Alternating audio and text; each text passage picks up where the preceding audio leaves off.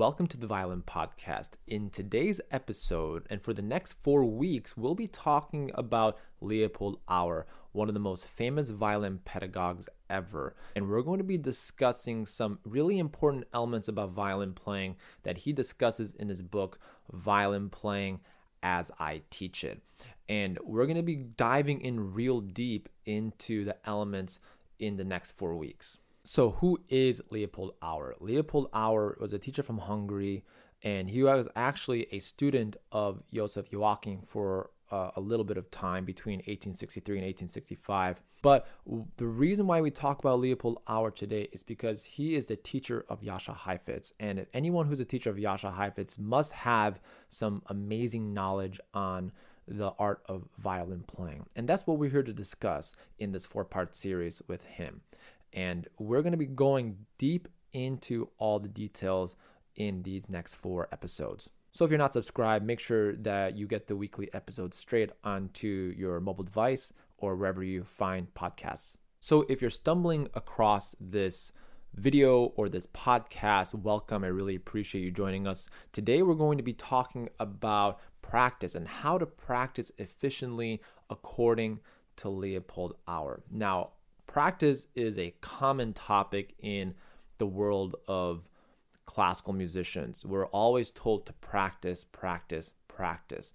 Now, many of you who are listening have an idea of how to practice, but you don't know how to get started, or you are stuck in your practice as you are listening to this podcast. I hope in the next 4 episodes where we talk about the specific principles of Leopold Auer, and we're not going to talk about everything in his book, but I do realize that there are so much information in this book, and I just wanted to point out specific things for my audience today. So here we go. How to practice according to Leopold Auer. So we're going to go bullet point by bullet point and explain each one individually. So here we go. Number 1, self-observation. And without practicing with the awareness of what you're doing, he quotes, "It's worse than wasting your time." He writes, with self-observation, you develop and perfect your falls. And I actually want to read you a quote from the book that I obtained for this podcast. And I'm just going to quote real quick in the preface. "Yet the most essential factor, if the observance of these carefully formulated principles is to show any practical results, has hitherto been largely overlooked, and this factor is the mental one. By no means enough stress has ever been laid on the importance of mental work, on the activity of the brain which must control that of the fingers. And yet, unless one is capable of hard mental labor and prolonged concentration, it is a waste of time to undertake the complicated task of mastering an instrument as difficult as the violin." This is important because he writes that on the very first page in the introduction, right before he even gets into the details of actual violin playing. I think it's absolutely important for every student, every violinist, to have self-observation while they're practicing and while they're performing.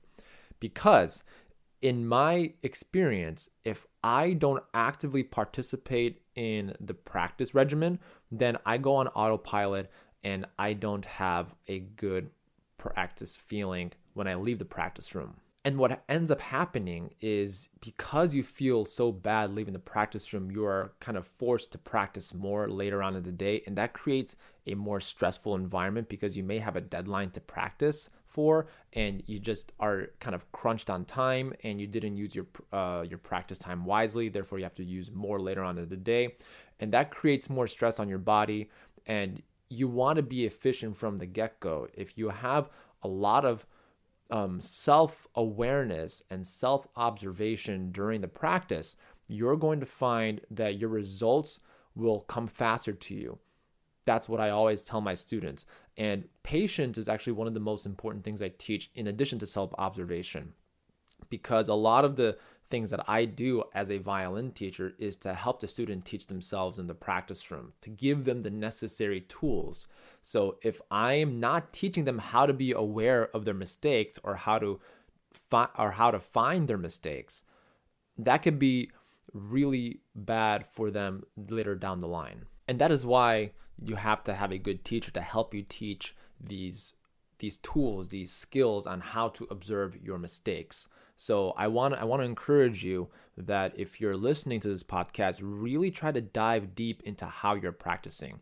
You'll notice that if you do this, you're going to have a more tired brain than you ever will, because you're actively focusing on each element of your playing all at the same time.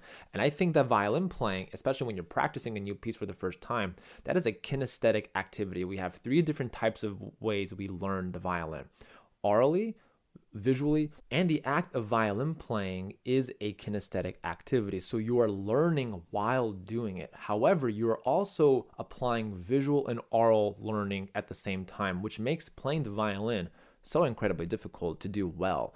And when you are observing all these things, all 3 at the same time, you are going to be more effective in your practice. And as a matter of fact, you'll be able to practice less and get more results down the line. And in that same light with the self-observation, the second bullet point that I want to point out is slow practice. Now, you may have heard this time and time again, but I emphasize the slow practice as a second bullet point versus the first bullet point, especially with Leopold Auer, because he talks about without the mental discipline, you cannot force yourself to practice slow. You have to be disciplined to be able to practice slowly and observe your details, observe your faults, observe your strengths. And he has some pretty wise information to give us when it comes to practice and slow practice. And I quote from his chapter: "I have had students, however, who in spite of good intention became the victims of a nervous agitation the moment they took up their violins and were wholly unable to resist the necessity of playing in exaggeratedly rapid tempo. Such students were never born to become concert players." So if you don't have the discipline to practice slowly, then you're not going to get the results from a high level artist. And I say this time and time again with my students, and it all comes back to being patient with the process. Some students might get it faster than others. However, that doesn't mean that you cannot do it. If you can practice slowly, you will achieve great results. And just observing how you're practicing slowly. I always recommend a metronome. If you don't have a metronome in your toolkit, better get one, because you're going to learn faster by actively learning the music slowly. And also, you're teaching your brain to send signals to your fingers and to your muscles and to your body, and you're helping your brain memorize those movements. It doesn't happen right away. It's kind of like the story between the turtle and the hare. We always know that the turtle always wins because the hare goes ahead and sleep because he can do the race. He feels like he's gonna be fine. The turtle is too slow, but the turtle always wins whenever I read that story. And this is the same formula. If you practice slowly, then you may start out slowly. You're going to learn the piece a little slower. However, you're going to retain more information because with the addition of sleep, a good night's rest, and slow practice with consistent practicing on a day-to-day basis, you will find really, really amazing results. Another important factor that Leopold Auer does not mention in the book, but from my own personal experience, is that if you practice fast too quick, you're not going to get the notes right. You're practicing bad habits, but also you're going to plateau as a violin player. So if you are learning something new and you are relying on your short-term memory to learn the music, yes, that may be good in the short while, but it's not going to benefit you in the long term. And I'm of the mentality that you want to be able to play for a very long time, retain information for a very long time, help improve your memory so that way you can play more, perform more, and you won't have to relearn music if it ever pops up again. So I'm of the idea if you practice something once really, really well, it may take a little longer up front, but at least you're going to have that really pay off later on down the road. So those are two kind of mental ideas when it comes to practice, according to Leopold Auer. However, he does emphasize, which is we're going to be going to bullet point number 3, is the left hand shape and conformation. And I quote from his book, "Fingers need to be active in order to retain their flexibility." And I cannot agree more with that statement. Because if you are not actively practicing your Stradiak, if you're not actively practicing your scales, then if you feel like you can, go paint something on a canvas without having some kind of structure to the painting, then the painting's not going to make any sense. If you are in with the basics, if you have everything dialed in with your technique, especially with your left hand, I recommend Sevchik or Stradiak. I'll leave those books down in the description podcast notes below so that way you can take a look at those books. And it's really easy. They look intimidating, but with each exercise, they do get slightly more difficult. But starting with the first Stradiak, I really emphasize that with intonation, particularly with left hand fingertip placement, because if you don't have left hand fingertip placement correctly set up on your left hand, then it's going to be really difficult to get good intonation. I can't tell you how many times I've had students who I've inherited students who have had a very terribly set up left hand. Took me a year to 2 years to really fix, because just given that the kids' schedule, they're not dedicated to practicing hours and hours a day on their violin, and I obviously don't suggest that. However, it does take a little bit longer to reverse the process, because you have to reverse everything that they've done, and then you have to apply the new method. And that does take a long time. It's easier with younger students, maybe below the age of 10, because they're still, their brain is still absorbing more information and they're willing to fix things. However, once you get to an older age, like early high school, mid high school, late high school, that is really difficult to change your technique. So you want to be able to set your left hand up in a way where you are achieving maximum efficiency by having a firm placement on the fingerboard, but not really pressing down. By pressing down on the fingerboard, you're going to be really tensing up your left arm, left wrist. So I highly don't suggest that. But another excellent way to increase flexibility and firmness with the fingers is through scales. And I also leave a wonderful scale book that I like. It's from Barbara Barber. That's something that when I was growing up, I used that book. Sometimes the Galamian and the Carl Flesch can seem really intimidating, but seems like this book has really connected with my students. It's really approachable. The font is nice. Fingerings are almost identical to the Galamian scales. So everyone has a different school of thought in regards to that. But I think just having the technique foundation will certainly help you achieve the results that you want. Because it all comes back to how disciplined you are with the first bullet point, self-observation. If you're going through the Stradiak with, just mindless practicing just to get it done, then that's not the point of it. Another thing that actually I forgot to mention in the previous bullet point, the slow practice, the reason why teachers encourage students to practice slowly is not because of tempo. Believe it or not, it's not tempo. It's so that the student can listen more intently to their intonation and focus on little details like sound production, intonation, fingertip placement, posture. How am I feeling while I'm playing this? Am I tense? Is my shoulder tired?